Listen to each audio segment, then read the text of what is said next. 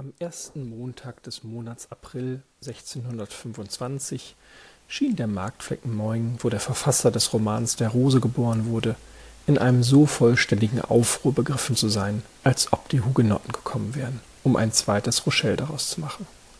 Mehrere Bürger beeilten sich, als sie die Frauen die Straße entlang fliehen sahen und die Kinder auf den Türschwellen schreien hörten, den Kürass umzuschnallen und, ihre etwas unsichere Haltung durch eine Muskete oder eine Partisane unterstützend, sich nach der Herberge zum Freimüller zu wenden, vor der sich von Minute zu Minute anwachsend eine lärmende, neugierige, dichte Gruppe drängte.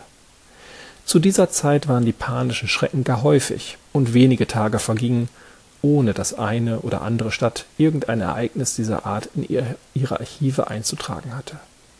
Da gab es adlige Herren, welche unter sich Krieg führten, da war der König, der den Kardinal bekriegte, da war der Spanier, der den König bekriegte.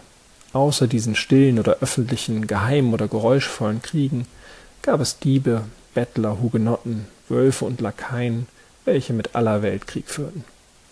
Die Bürger bewaffneten sich immer gegen die Diebe, gegen die Wölfe, gegen die Lakaien, häufig gegen die adligen Herren und die Hugenotten, zuweilen gegen den König, aber nie gegen den Kardinal und den Spanier.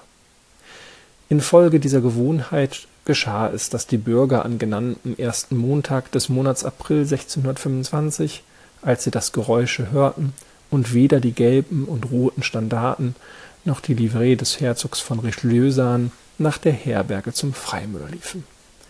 Hier angelangt, vermochte jeder die Ursache dieses Lärms zu erschauen und zu erkennen. Ein junger Mensch. Entwerfen wir sein Porträt mit einem Federzuge. Man denke sich Don Quixote im 18. Jahre. Don Quixote ohne Bruststück, ohne Panzerhemd und ohne Beinschienen. Don Quixote in einem Wams, dessen blaue Farbe sich in eine unbestimmte Nuance von Weinhefe und Himmelblau verwandelt hatte. Langes, braunes Gesicht, hervorspringende Backenknochen.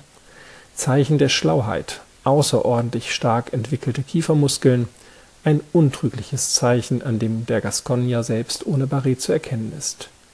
Und unser junger Mann trug ein mit einer Art von Feder verziertes Barett. Das Auge offen und gescheit, die Nase gebogen, aber fein gezeichnet, zu groß für einen Jüngling, zu klein für einen gemachten Mann. Und ein ungeübtes Auge würde ihn für einen reisenden Pächterssohn gehalten haben, hätte er nicht den langen Degen getragen, der an einem ledernen Wehrgehänge befestigt an die Waden seines Eigentümers schlug, wenn er zu Fuß war, und an das raue Fell seines Pferdes, wenn er ritt.